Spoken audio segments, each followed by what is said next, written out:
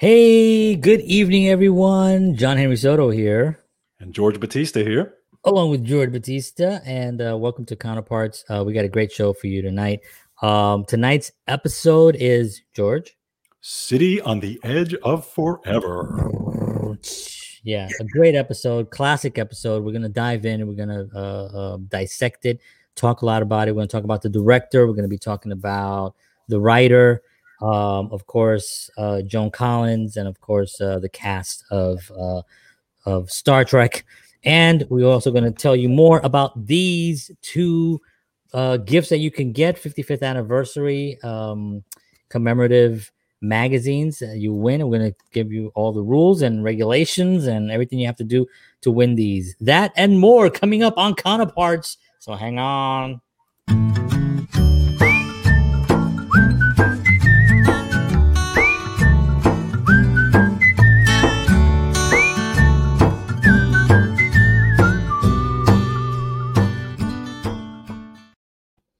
All right, we are back. Thank you very much for listening to our little whistling guy. That's actually George that whistles that through the whole, every single episode. You didn't know I was an amazing whistler. I was all champion. I was all city champion. All city champion whistler. Wow. Yeah, absolutely. Wow, I didn't know you can blow that well. So Boom, boom. Cool. Well, welcome everyone. Appreciate y'all being here. So yeah, tonight's episode, City on the Edge of Forever, a great episode. We're gonna talk about. First of all, how you doing, George? I'm doing okay, sir. Good. Had a good weekend. Good. Yeah, I had a busy weekend myself. Good weekend with a lot of creative stuff. But one of the things that I really have been having fun with is meeting people again. It's that old meeting people. Yeah, like it's been so long, and there's a recording studio that I do some interviews for, and I interview the bands, and these were big bands. One of them had I guess it's like 8, and the other band was like 5. So I got to meet all these new bandmates and people and stuff, and it was like the first time I think since last March that I was in around so many people, and we were all masked. I'm always prepared with my mask, so everybody was following the proper protocols. But man, it was just a lot of fun. So I was excited to see life again and hear live music, which was really cool. Exactly. Hey, listen, this weekend I went to see Mom. I drove down to see Mom because, it's hard during the pandemic. It was hard to see her. So we got to see her and spend some time with her and stuff like that. And my stepdad, and it was cool. Had a lot of fun with them and stuff. So, hopefully things get back to normal and we can start to harass people and all that stuff. So, Yeah, start fighting with people again. Time for a nice subway fight again. Exactly. Oh, you gotta touch me. Remember those? Yeah. Sorry, sir. So cool. So this episode, well, first of all, let's actually talk about explain this contest that I've been trying to articulate it as smoothly as I can to try to explain this, but it's been I don't know if people are getting it, but I'm gonna just keep going, and we'll just keep going. Somebody will win, and if nobody wins, we'll do it again next month until somebody wins these things. Okay. George and I picked a date. We have an actual date. Okay. It's between now and the end of the month, right? It could be tomorrow. It could be the next day. It could be the next day after that. It's a date and an exact time. So I'll give you an example. I'm going to go backwards. So let's just say March 1st at 1:30 p.m. That's the date, right? So if somebody makes a comment on our Facebook page the person that makes the comment the closest to that time and on that date wins these. So obviously, and people have been going onto the site and people have been doing stuff. So that's been the people I think are getting it, So anyway, that's how you win these. You have to go onto our site, our Facebook page. You can go to our website also, which is counterpartspodcast.com, which we're going to change that eventually. You can also go to actually counterpartsshow.com as well. And that will actually get you to the page. Make a comment from now to the end of the month, and then go every day, because every day it could be the day. And every day you can win these 2 commemorative 55th anniversary, amazing with beautiful pictures. Let me just show a little bit. I showed this the Captain Kirk one before, but there's some beautiful picture. Oh, remember you were talking about her? Ah, yes, Lucille Ball. She's like the she's the reason Star Trek was she's the reason we're here, because otherwise we'd be talking about nothing. Right, we'd be like, so anyway, Gilligan, when he was on the island, so this is it's all in there, so that's cool. I'm actually gonna check that out. Now, John, I don't think I got it yet with this contest thing. I don't know. I just, my brain. Well, we're gonna try to figure out. I don't know any other way, because everything is like a trivia question, right? I know. But I mean, trivia is such a, because anybody can just Google now. True. And be like, oh, just Google it and be like, yeah, I know, it's McCoy did that in an episode. Whatever. It says it right here. They'll read it word for word. I want something that people have to make, do something for to try to win. So that makes sense. We'll try this month, and then next month we have our beautiful pins, which is from one of my favorite episodes, Mirror Mirror. And then this is Amok Time, which is another great episode as well. Actually, this episode was directed by the gentleman that directed tonight's episode, City on the Edge of Forever, which is Joseph Penvey. Yeah. Penvey. By the way, Mock Time was on TV last night. I was watching it. Oh, really? Yeah. Cool. Can't turn it off. Nah. Can't do it. So they still give those. They still give. Actually, at night they give. It's on the It's on the Heroes channel, I think it's called Heroes and something or other, and they give the original show, the original Star Trek episodes, right? Then they give Next Generation, then the next one is Deep Space Nine, then Voyager, and every night they give that all the way up to like 1 o'clock in the morning. So, so we know what you're doing till 1 o'clock in the morning. Yes. So, so what? Don't judge me. Stop it. So let's do we have a trivia question? We do. All right, why don't we have a trivia question? Yeah. That's my trivia question song. So every time we do a trivia question, we're going to sing that. That's right. We're gonna work on it. Yes, we will. David Guzon says, I love City on the Edge of Forever. Awesome. Welcome, David. Thank you. Awesome. We're going to talk about that episode today. So we'll talk about the trivia question, and then we'll do the answer at the end. So, John, Nichelle Nichols. Nichelle Nichols, we know her as Lieutenant Uhura in Star Trek, right? She's a very important cast member, great actress, and did a great job as Lieutenant Uhura. Now, after the first season of Star Trek, she was offered a Broadway play. And she actually was going to resign from Star Trek. No. After one season, and so she put in her resignation, and then it was actually on a weekend.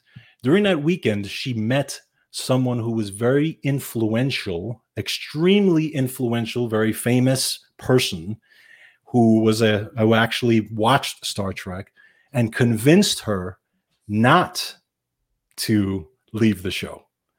Wow. Okay. Who was that person? All right. Very important person. Well, I have no idea. But we'll have the answer tonight. Well, David Guzon says he already has the answer. He says, I know the answer. Very nice. All right. Don't shout it. Yeah. Are we going to wait to the end? Yeah, let's wait to the end, David. If you want, actually, you can just text me with it, because I know David. But you will not get the magazines, because we have to do a harder contest. That's right. But yes, of course, you can actually play along. And at the end, we'll have the actual answer. And if you want to play, you can put it on here, David, and I won't flash it on the screen until the end. But you can do that right now, and all good. So yeah, he knows it just by the title alone. Cool. It's a great episode. So let's dive into this sucker. Do we have any announcements? I don't think we have any announcements other than what we've announced. I'm excited. So this episode it's probably one of the top 3 episodes in Star Trek, the one that's considered the classic episode of Star Trek. Easily. and it's one of my favorite episodes because there's just so many layers to it. The director Joseph Pevney was a great director who actually directed as many episodes as Mark Daniels, so they were tied in how many episodes. He also directed Amok Time. He directed Trouble for Tribbles. So he directed all these episodes and stuff. So he's definitely a big part of Star Trek and that series. I want to talk a little bit about him, and then we can dive into the actual episode itself. So Joseph Pevney was he was the son of a watchmaker, aren't we all? I don't even know what that means. And he was in vaudeville in 1924, stage actor. He actually directed a film called Body and Soul. It was a boxing film. It's kind of a nerdy film person reference if somebody knows that. But he did about 80 productions. He was from 1950 to 1984. Wow. He did Bonanza. He did, as a matter of fact, I have some other things here. Okay, I'm alone.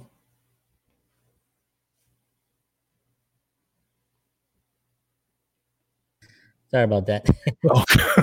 I'm like, okay, I'm alone. It happens. It happens. Okay. So live, people.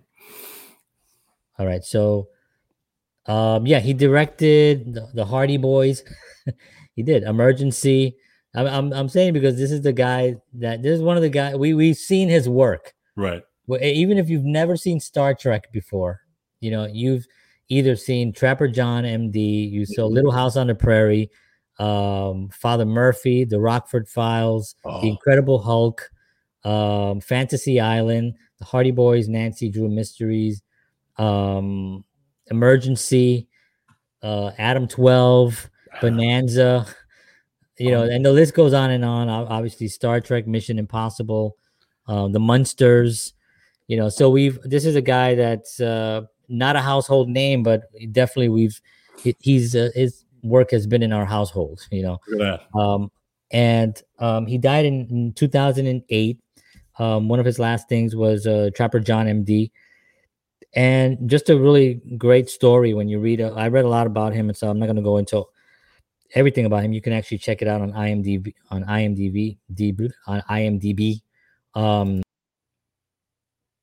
And I'm alone again. Alone again. I have some technical. I could do a show by myself if you want. Yeah, you might have to. You might have to.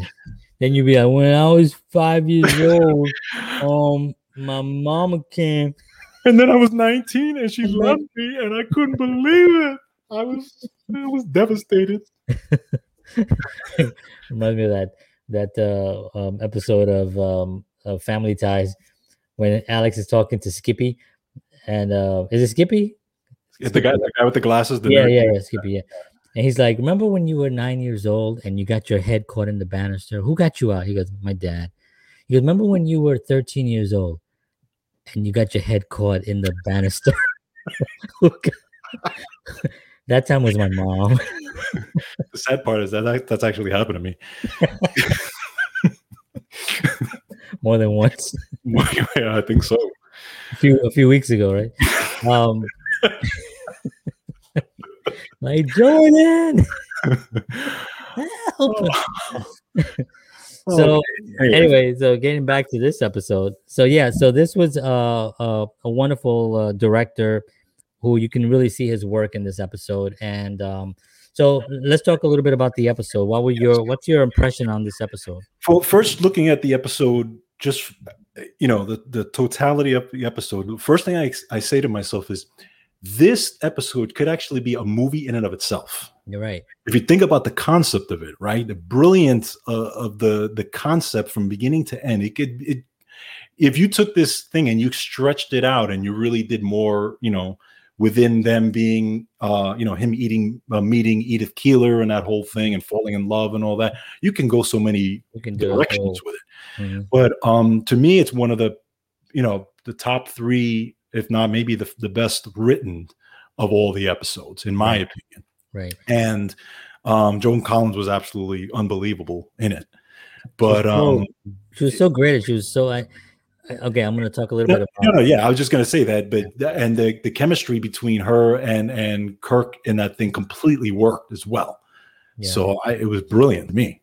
Yeah, and the director, Joseph Pevney, he knew how to shoot her because she's got this beautiful face. So you see these great shots of her, and she walks into frame like when her presenting her, it's like a big deal when she's on the steps, right. And they show her close up, and you could tell that he's lighting her on purpose because she's so beautiful and she's so great. And so he definitely really showcased her really, really well in the episode, knowing that, that was going to be a big focal point of the episode was her beauty and her sweetness in the episode and her wanting to help, people and stuff, which was part of the whole thing. I also think that when he was, when you take on a project with a cast that is already kind of established, the characters are already, everybody kind of knows what the characters are like. You can't go in there and tell Spock to act differently or to tell Kirk, don't do it this way or don't go like this so much. You can't. It's like he's gonna do what he's gonna do. So you really have to focus on the story, which every director should do. But I mean, some directors will get in there with an actor and say, remember, you're not angry here, you're, and all that stuff. But you don't really have to do that with a seasoned cast. So he had to go in there and really draw this story out, which was really well written. Which actually we're going to talk about the writer, Harlan. What's his name? Ellison. Harlan Ellison. And tell that story about the writer, because I think that was kind of like it's an amazing story. So Harlan Ellison was dubbed to write the screenplay of the thing. And what's interesting was that the original screenplay for this, what he wrote was the same kind of concept, but the story went differently. So if you remember the actual show, right, McCoy gets, he injects himself and he goes crazy and goes down. Well, the way it was actually written, there was another cast. It was another person who was a new introduction to the actual cast, who was a guy who was actually almost like a drug dealer on the show. He was actually giving other people on the ship this drug that made them crazy. So and then what ended up happening was they found out about it. And they tried to get him, and what he did was he ended up going down to the planet to try to escape them, and they chased him down to the planet. And what he ends up doing is now, first of all, when they go down to the planet, the original the one that's actually out there now, the show that's actually that everybody sees, there's one thing, it's like a circle, looks like a big donut, and that's the Guardian, right? Well, the one that he wrote, there's actually Guardians. So it's like 5 actual Guardians standing there, and there's like no donut thing or anything like that. It's just like a cloudy thing. And the guy actually jumps through this cloudy thing, goes back in time, and then they have to chase him. But what's interesting is that when he goes back in time, he changes everything. Kirk, they realize that time has changed, but the Enterprise is actually has been taken over by renegades. Oh. And the Enterprise is called something completely different, and it's almost like that episode of Mirror Mirror where you have these it's kind of like that, and they realize that's how they realize that history has been changed. So then they got to go chase him and undo the whole situation, and then he ends up being the one that they actually stop him from saving Edith Keeler at the end from dying. Okay. So that was the original screenplay, and there was a little more to it, but that was the kind of the premise of it, because Harlan Ellison thought that it was kind of dumb for McCoy, for a seasoned doctor, to actually inject himself in that. I was going to say that a few seconds ago. I was just going to say that. I was like, so safety measures on these.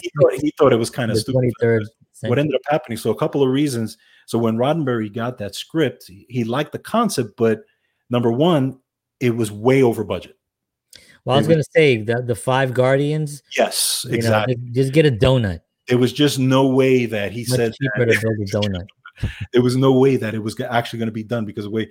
So then he ended up rewriting it, and he got Dorothy Fontana, who's one of the big Star Trek writers of the time, and Gene L. Kuhn, who also wrote a lot of episodes to rewrite the story and to kind of condense it down into what we see today. But what ended up happening was Harlan Ellison found out that they just took a script and completely revamped it, completely got upset with Gene Roddenberry. Right. And they actually had a feud where he called Gene a hack. And Gene said that he was, they went back and forth, and Gene threatened to pull his credits from the actual episode. I mean, it was a big deal. Wow. And even when they interviewed Harlan later on, he said, I can't believe how they destroyed my script and the whole thing. But now here's the interesting: Harlan Ellison wasn't just some guy. This was an established writer. A seasoned writer. He was a seasoned writer. He wrote for award-winning, right? He won awards for The Outer Limits. He wrote for Babylon 5. He wrote for The Twilight Zone. Many shows that he wrote on. And he was a very gifted writer. Yeah. So it was just very interesting how that played out. He wrote a couple of Baywatch, I think, right? Yes. Yeah. And an episode of Knight Rider. Remember when he wrote Fall Guy? So when you get, man, to be a fly on the wall with those conversations going on, right? I mean, Gene Roddenberry and Harlan just going at it. Imagine that. Yeah, right? Imagine just being there just to hear that conversation. But because, I mean, yes, they could have the scene when a seasoned doctor, you're right, and I that's one of those things that you kind of like do, but at the same time, that's what makes it so interesting, because he is a seasoned doctor, right? He's walking around the bridge. He just saved the guy, he just saved Zulu, right? And he's walking up, and then suddenly there's a big jolt on the thing. He was unprepared, Right. So I think it's believable in the sense that, yeah, he's a seasoned doctor, but sometimes things happen like that, even to seasoned doctors, True. So you could that's, I'm sure, what he justified it. Exactly. And that really just cuts the budget. Getting rid of those big, whatever the Guardians are. Yeah, exactly. Building a donut and building this thing. There it is. Nice. And yeah, and it's like this is one of my favorite shots right here, actually. That's a beautiful shot. I love that shot. Which was crisper, but it's the best I can get. Kirk and Edith Keeler looking up at the sky, Yeah. What? I was gonna say it's so good because she's so aware of like what the future holds, and that's exactly what I was gonna say, was that I love the way when she gets in there and she's talking and she says, one day man will harness the energy and they will go to the stars and they will go on a spaceship and all this. Yeah. The way they kind of played that in there was brilliant. Yeah. I love even that. Back then, even Gene was still ahead of his time, obviously, by doing this space show. Exactly. But a lot of those things actually have been happening, and they're still happening as we speak. Absolutely. Here's one of the lighting things that I was telling you about. You can see the way they, she's obviously, her face is lit. But right. You see her top of her head, the way it's also lit. Right. That's kind of to bring her out and to give her some more depth in the shot.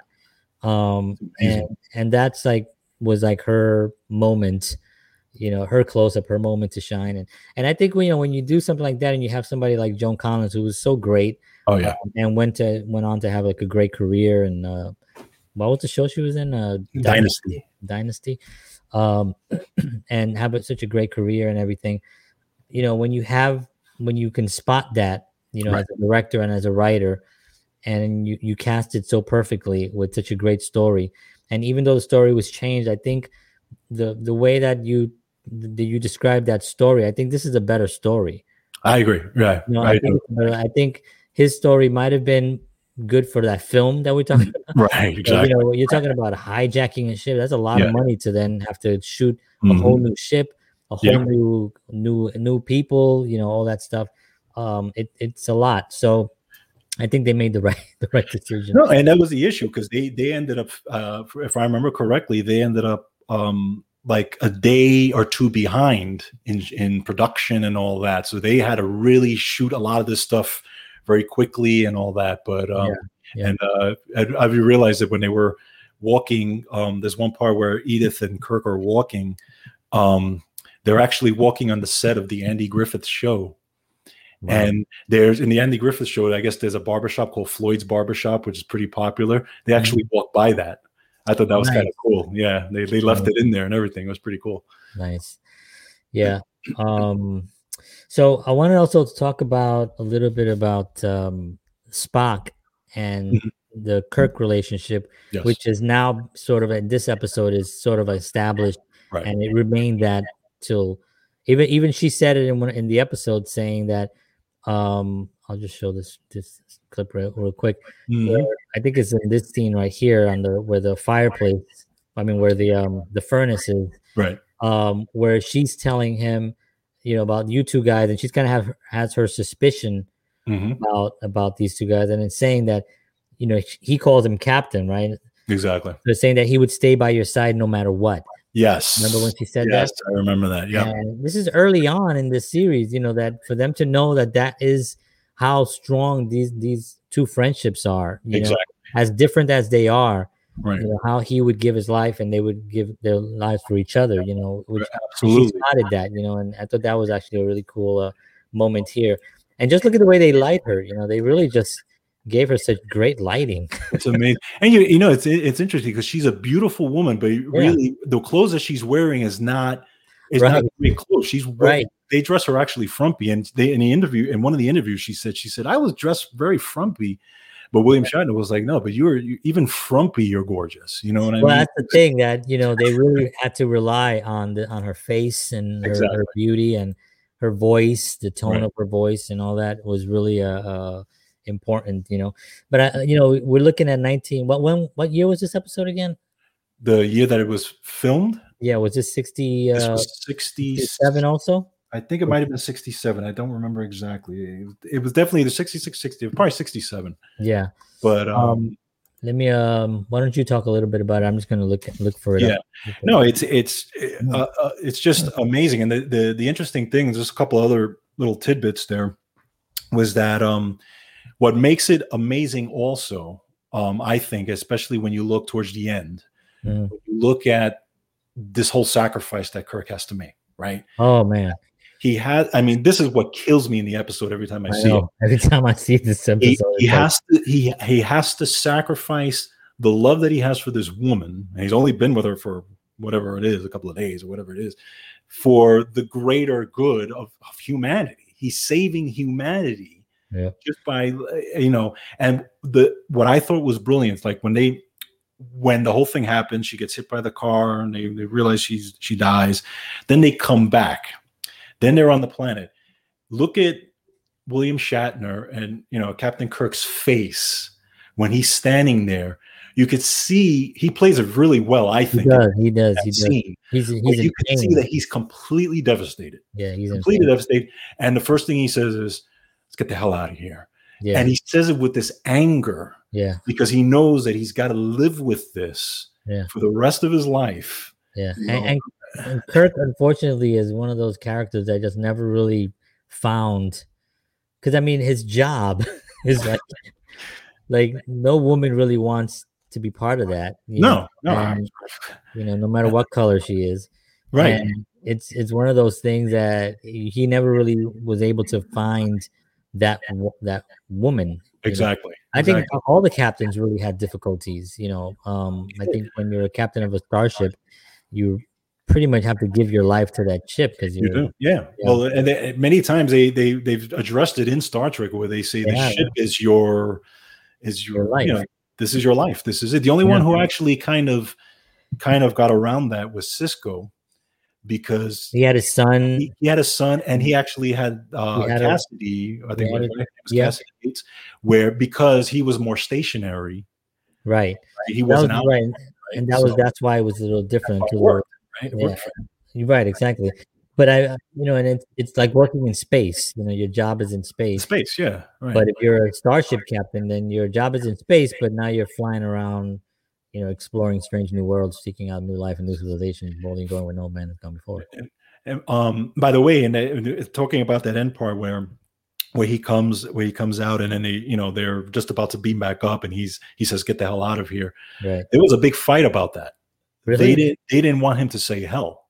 Oh wow! And he, that was considered, really deep profanity at the time. You wouldn't say that on a TV show. Right. And Gene and Shatner were the ones that pushed that.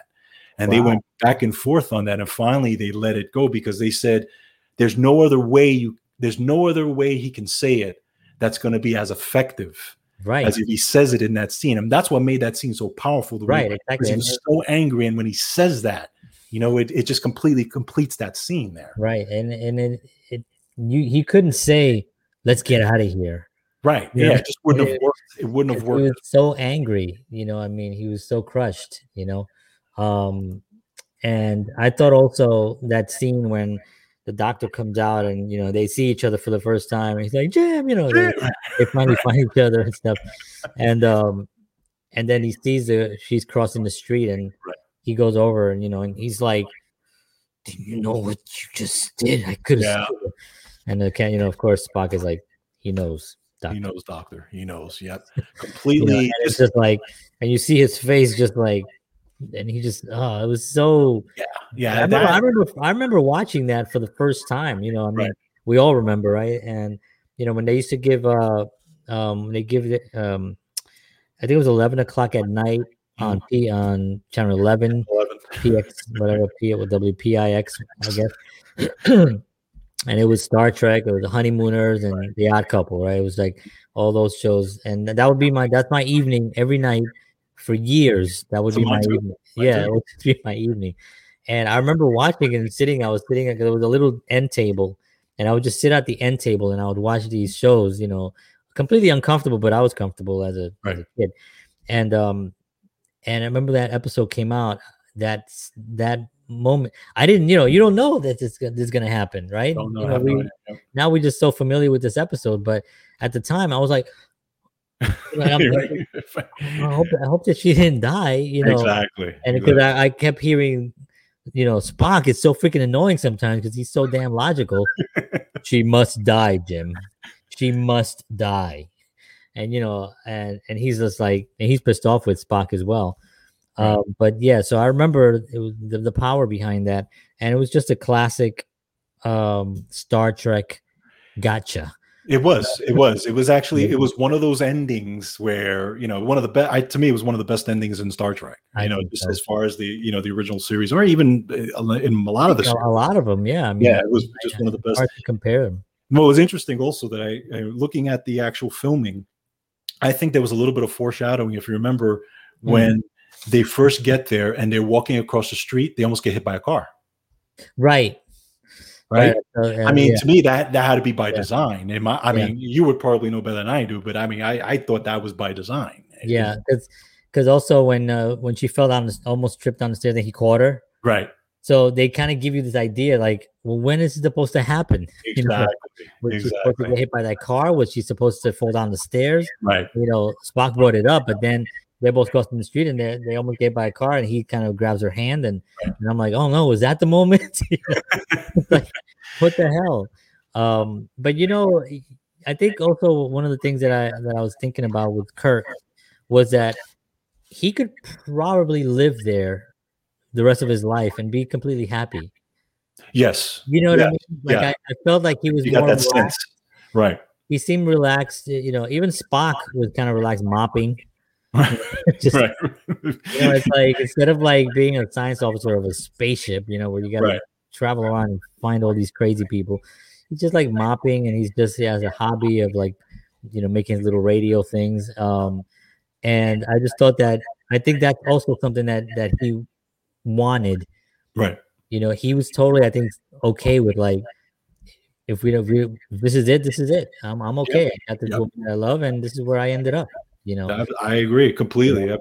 Now, let me ask you, how cool would it have been if let's say you had longer time? Again, it was more of a movie type thing, right?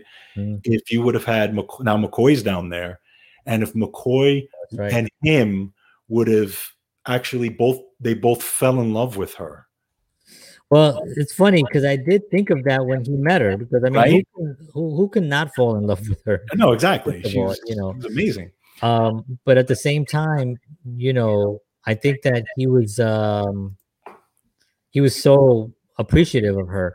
Exactly. You know? And it could have been something like that could have happened. That would have been an interesting. That would have been a very interesting thing if that would have happened, and they would have like actually had a kind of like there would have been a conflict there, just on that. Yeah, piece, yeah, you know. I think also because you have a limited time, you can't, it's hard to put in a whole other right, exactly in there, but definitely a possibility. Hey, Mary is in the house. Hey, Mary, what's up? How are you? So yeah, I was looking for some stuff here. By the way, I thought one funny scene. I mean, again, you see little things that happen during the scenes where it just always cracks me up. McCoy walks into the transporter room and he's like, he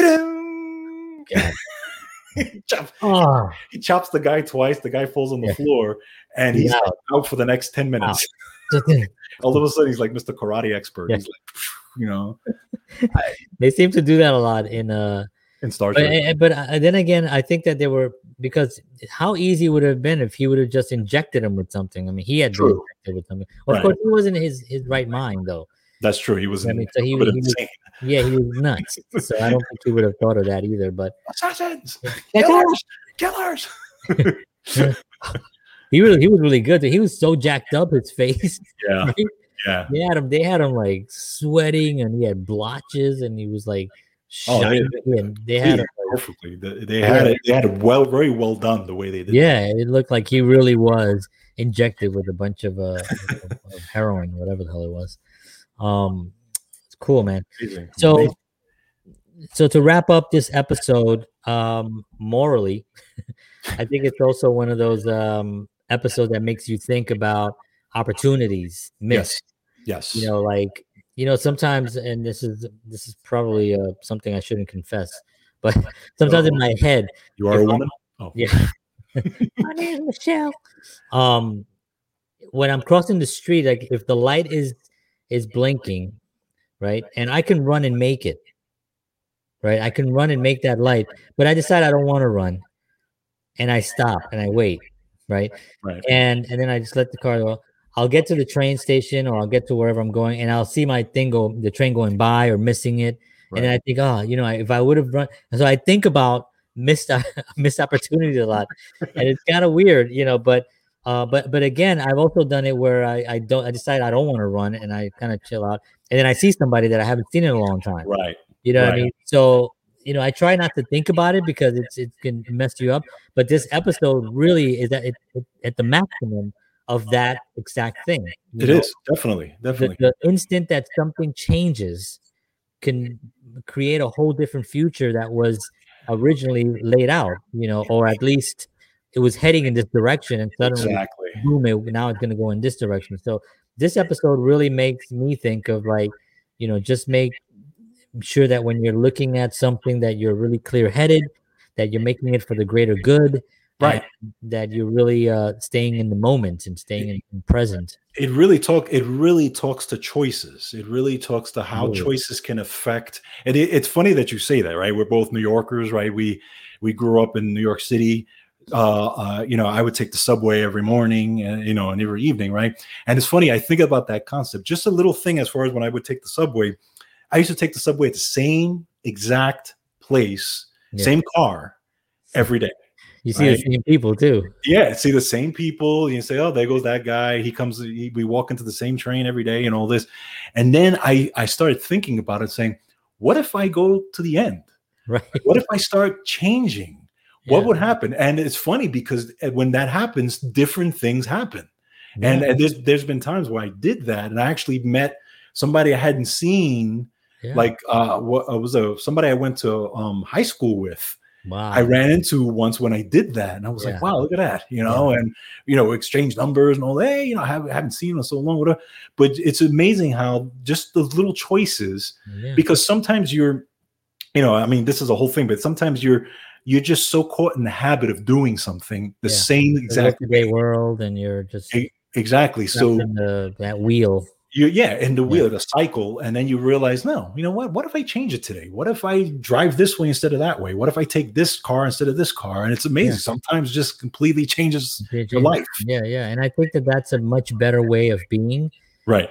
Because and I've gotten really good at that in my later years now, where I do that. If I'm gonna go out, if I know Broadway is right here and I can just walk out and walk over to Broadway, I'll probably walk down this way and walk down an extra block and then go to Broadway. Right, exactly. And then I'll end up seeing somebody, or I always take a different route or something, because it is choices, and I think we have choices that we make that are obviously not just things like that, like directions or movements or stuff like that, but there's other choices like, should I take this job? Should I do this? Should I, should I move? Should I buy a house? Should I sell a house? Should I, all that stuff. That also becomes with that. And this episode really talks about so much about that. It does. Because even them making the choice to go down to the planet. Right. Because really he did it because he's his friend, but should he have done that? Being the captain of the ship and responsible for 200 and plus people that are on the ship, should he have done that? Because the doctor, you get another doctor. Right. The guy went mad. He went down to an island that we don't know anything about. We're not going to go down to that island because there's all these weird time, what do you call it, anomalies that were happening down there. I'm not going to throw myself in there. But he did it because of friendship. He made that choice. Exactly. So he saved a friend. Exactly. For that choice, and he paid the price because he fell in love, and but again, choices, Right. This, you could say the same thing for, and we talked a little bit about it, but and when we go to the movies, we'll talk about it again. The Wrath, not a Wrath of Khan, Search for Spock. He makes the choice to go after his friend, and he's gonna lose everything. His crew decides to risk everything to go with him, and he knows that whatever happens, number one, he could lose his life, but number two, he can lose his career. Yeah. Right. And if this goes south, forget it. They're all done. But it's okay. I'm going to risk everything for, and they didn't even know what they were going to find. No. They didn't know if Spock was alive. They didn't know if he was dead. They didn't know anything. They just wanted to go get his body and whatever. And of course they ran into the whole thing, and the Enterprise gets destroyed and all this, and it works out in the end where they're all alive. Yeah. But think about that choice that he made there. It's the wonderful thing about Star Trek. This is a Star Trek show, and we do talk about life, and we do talk about how it actually relates to certain parts of life.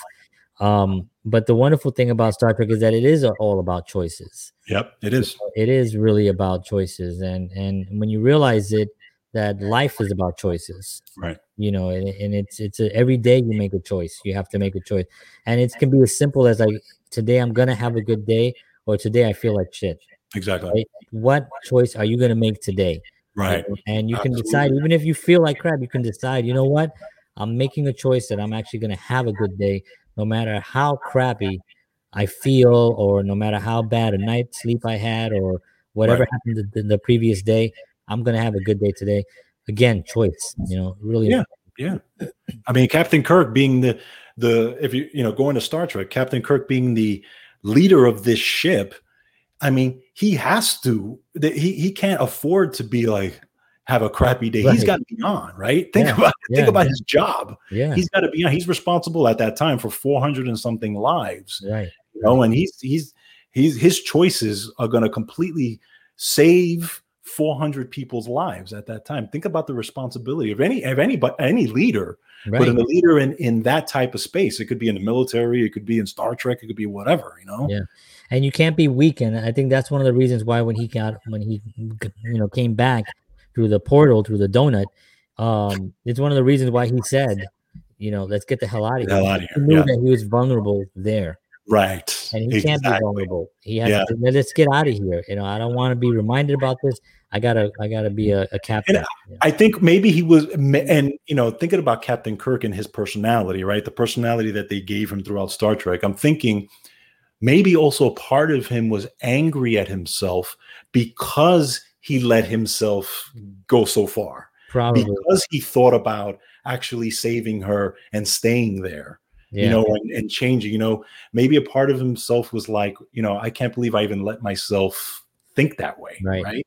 It probably shows that he's vulnerable. When you have a job like that. Yeah. Yeah. And it's not something you can really risk, Right, So right, that right. you can't risk being that vulnerable when you're in charge of a starship. Starship, right? And, Exactly. so yeah, you're right. I think that's a good point that he probably was really angry with himself, Yeah, that he even allowed that to happen. And the fact exactly. that he had to die, like she had to die. And that's like the most frustrating thing about it. I try to put myself in that situation, Yeah, and it's like I mean, you can't because but I'm just saying, just in my mind, I'm like, wow, would I have actually been able to like do that? And then how do I live with myself with that choice? yeah. It's Well, incredible you have to. I mean, he's living with the fact that he saved that the he saved humanity. Really, humanity, think about it, basically. because How many times? that one little thing completely changes everything in humanity, Yeah, it's which is unbelievable. amazing if you think about it, right? I know, it's really crazy. So let's actually give the answer to the trivia question. I don't Trivia know question. if David Guzon, if you're still on. If you are, thank you for staying on. Let's see if anybody And got it. let's see what your answer is. I'm going to give him 10 seconds, and then I'm going to drink. This is a root beer. Really? Looks like wine from here. It does. I know. That's what I was thinking. I always drink things out of wine glasses. By the way, drink. I got another cup. Nice. Star Trek cup. This is actually, it's a brown, for those of you just listening, it's a brown cup. It says my name on one side. Jorge. And yes. And then on the other side, it has the Vulcan hand gesture, and it says live long and prosper. Nice. This was actually given to me by my brother-in-law, who is a big Trekkie, by the way. Shout out to Henry if he's listening. Oh, and he has a friend who actually makes things like this. Oh, sweet. She makes cups. She makes, all different types of things. And this was a gift, actually, very from nice. him. So, yeah, awesome. Awesome stuff. Nice. So, yeah, showing off my memorabilia. And then I got a shirt. Captain Kirk's. Next, I'll show my tattoo, but I have to make sure, it's in a vulnerable place. In a private. That's a private chat that we're gonna have after. Anybody wants to join us. So did anybody get that trivia question? No, I think Guzon gave up on us. I'm sorry, David. All right. Well, here we go. So the trivia question is, so again, Nichelle Nichols, who played Lieutenant Uhura in Star Trek, she actually, after the first season that she was on, she resigned from Star Trek. And then she met somebody, a very influential, famous person who really loved her role on Star Trek and actually convinced her to stay on Star Trek. And that person was? Before you do that, we do have to actually also cover Star Trek history and music. Oh, okay. So why don't we do that? And then we'll go back. Yeah. I forgot it. I had it on my notes and skipped over it. Come on, John. You're professional. Let's go. I'm trying. All right. So, number one song in 1967. It was 1967, by the way. The episode. Don't even know what the song is, but it's not Bula Bula or Bully, whatever. Bully. It's To Sir with Love. Oh, I know that song by Lulu. Yes, that's. Well, how did that go? That's To Sir with Love.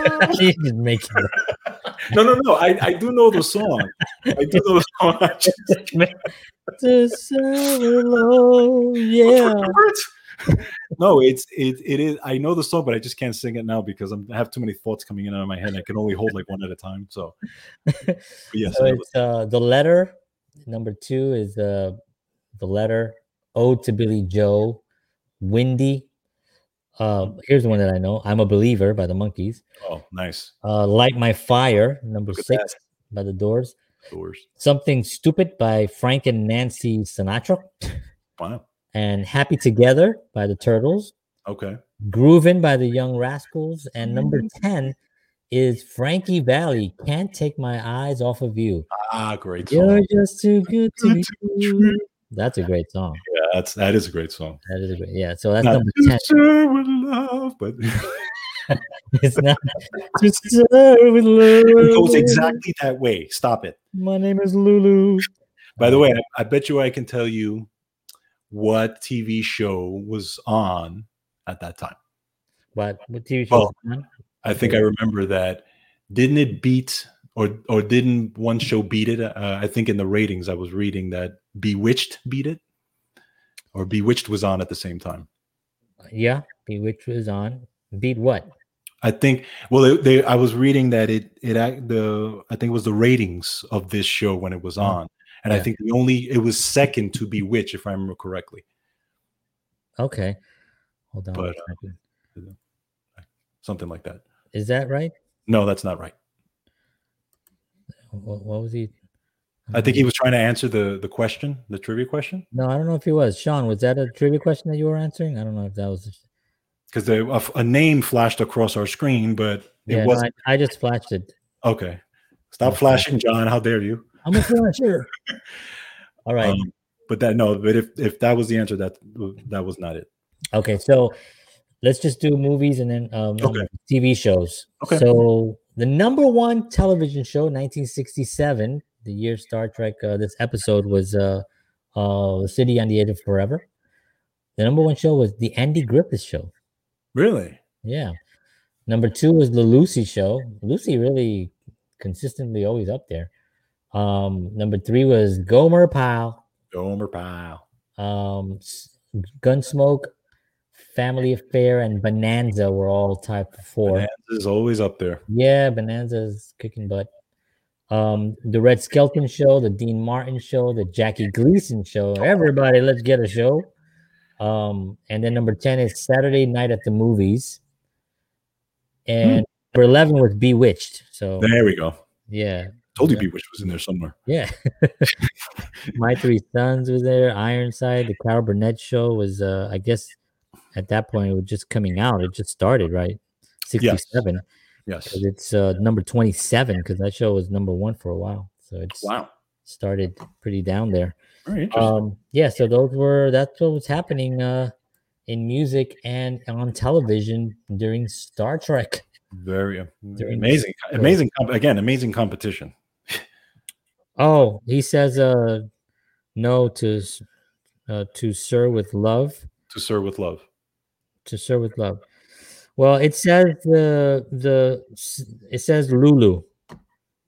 So I don't know if he's saying that Sidney Poitier was the one that sang.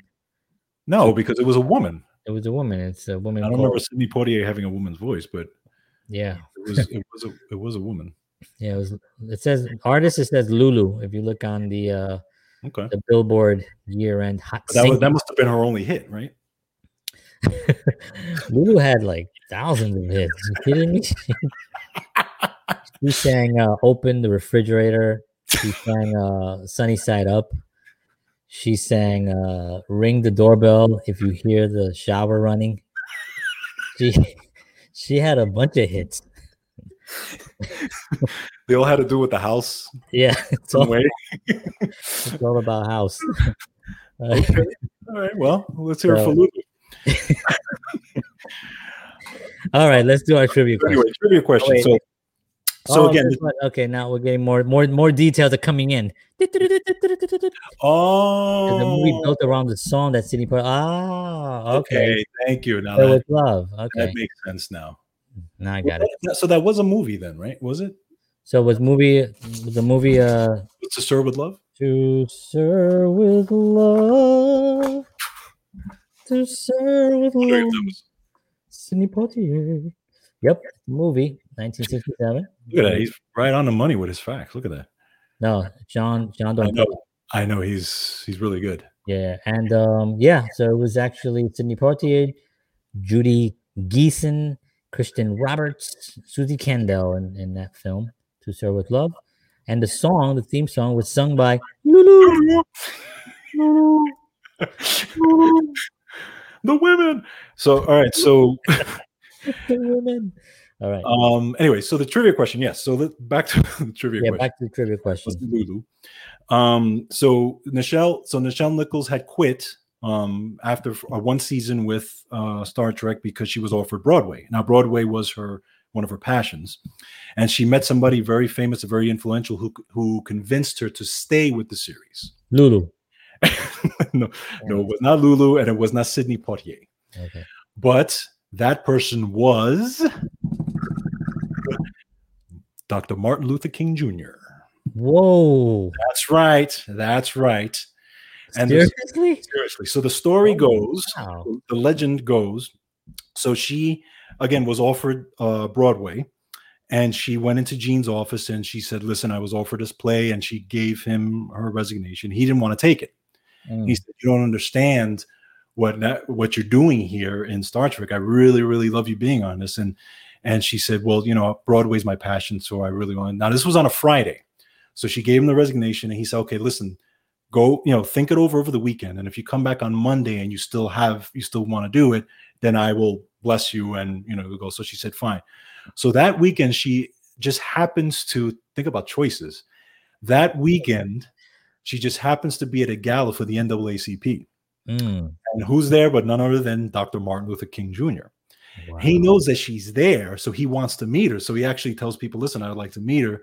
So he actually meets her and he says, listen, you know, this is amazing.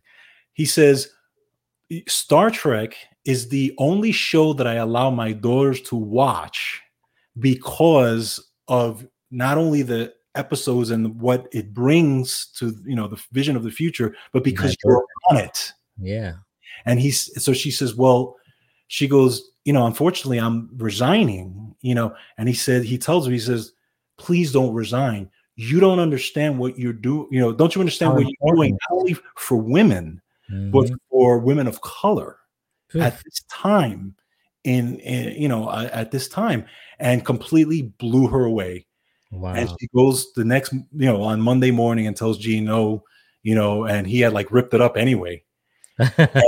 and she said from there on, boom, that was history. Yeah, her impact in television was so huge. You know, she probably just didn't realize it at the time. And exactly.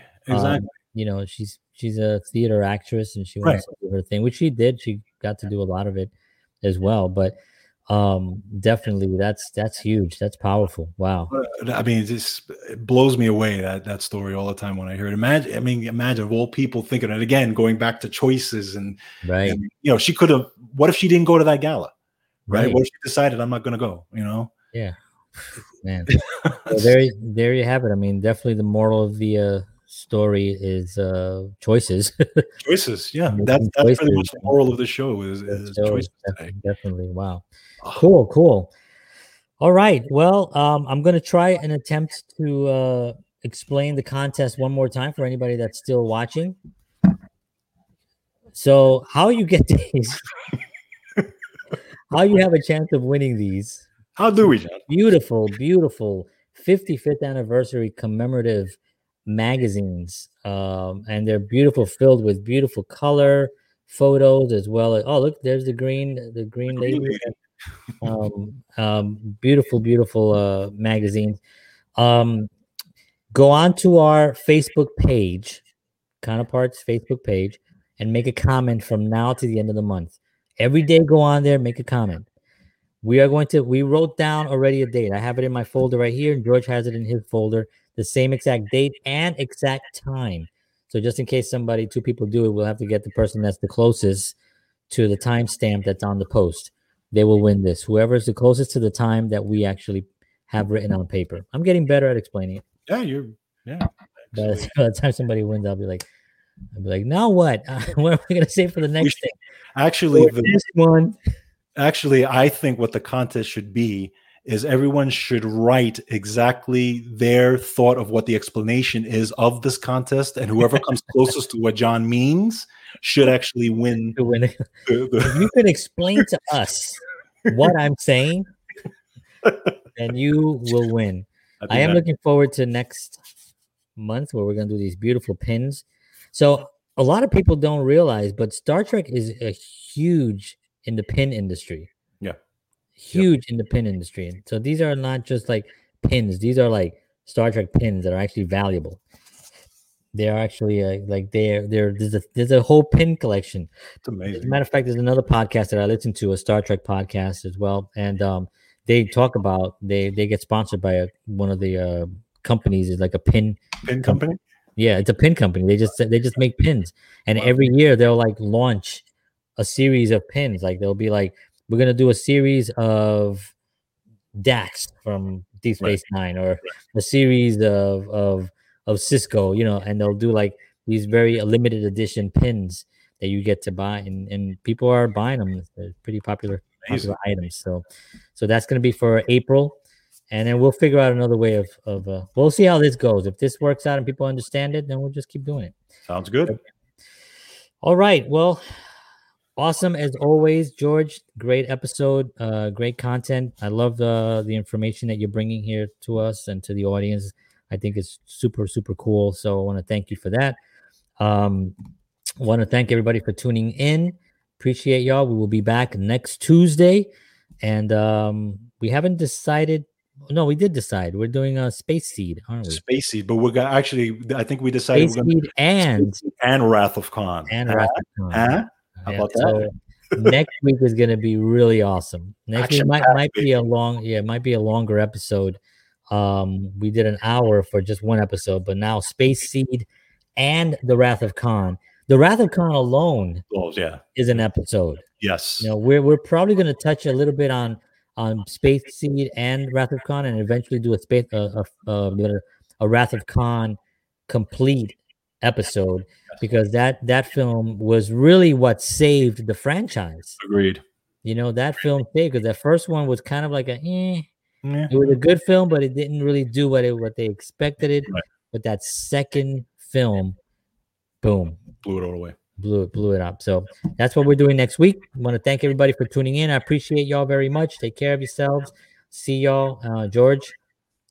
See y'all, and take care, everybody. See y'all soon. See y'all, people. Peace. Peace.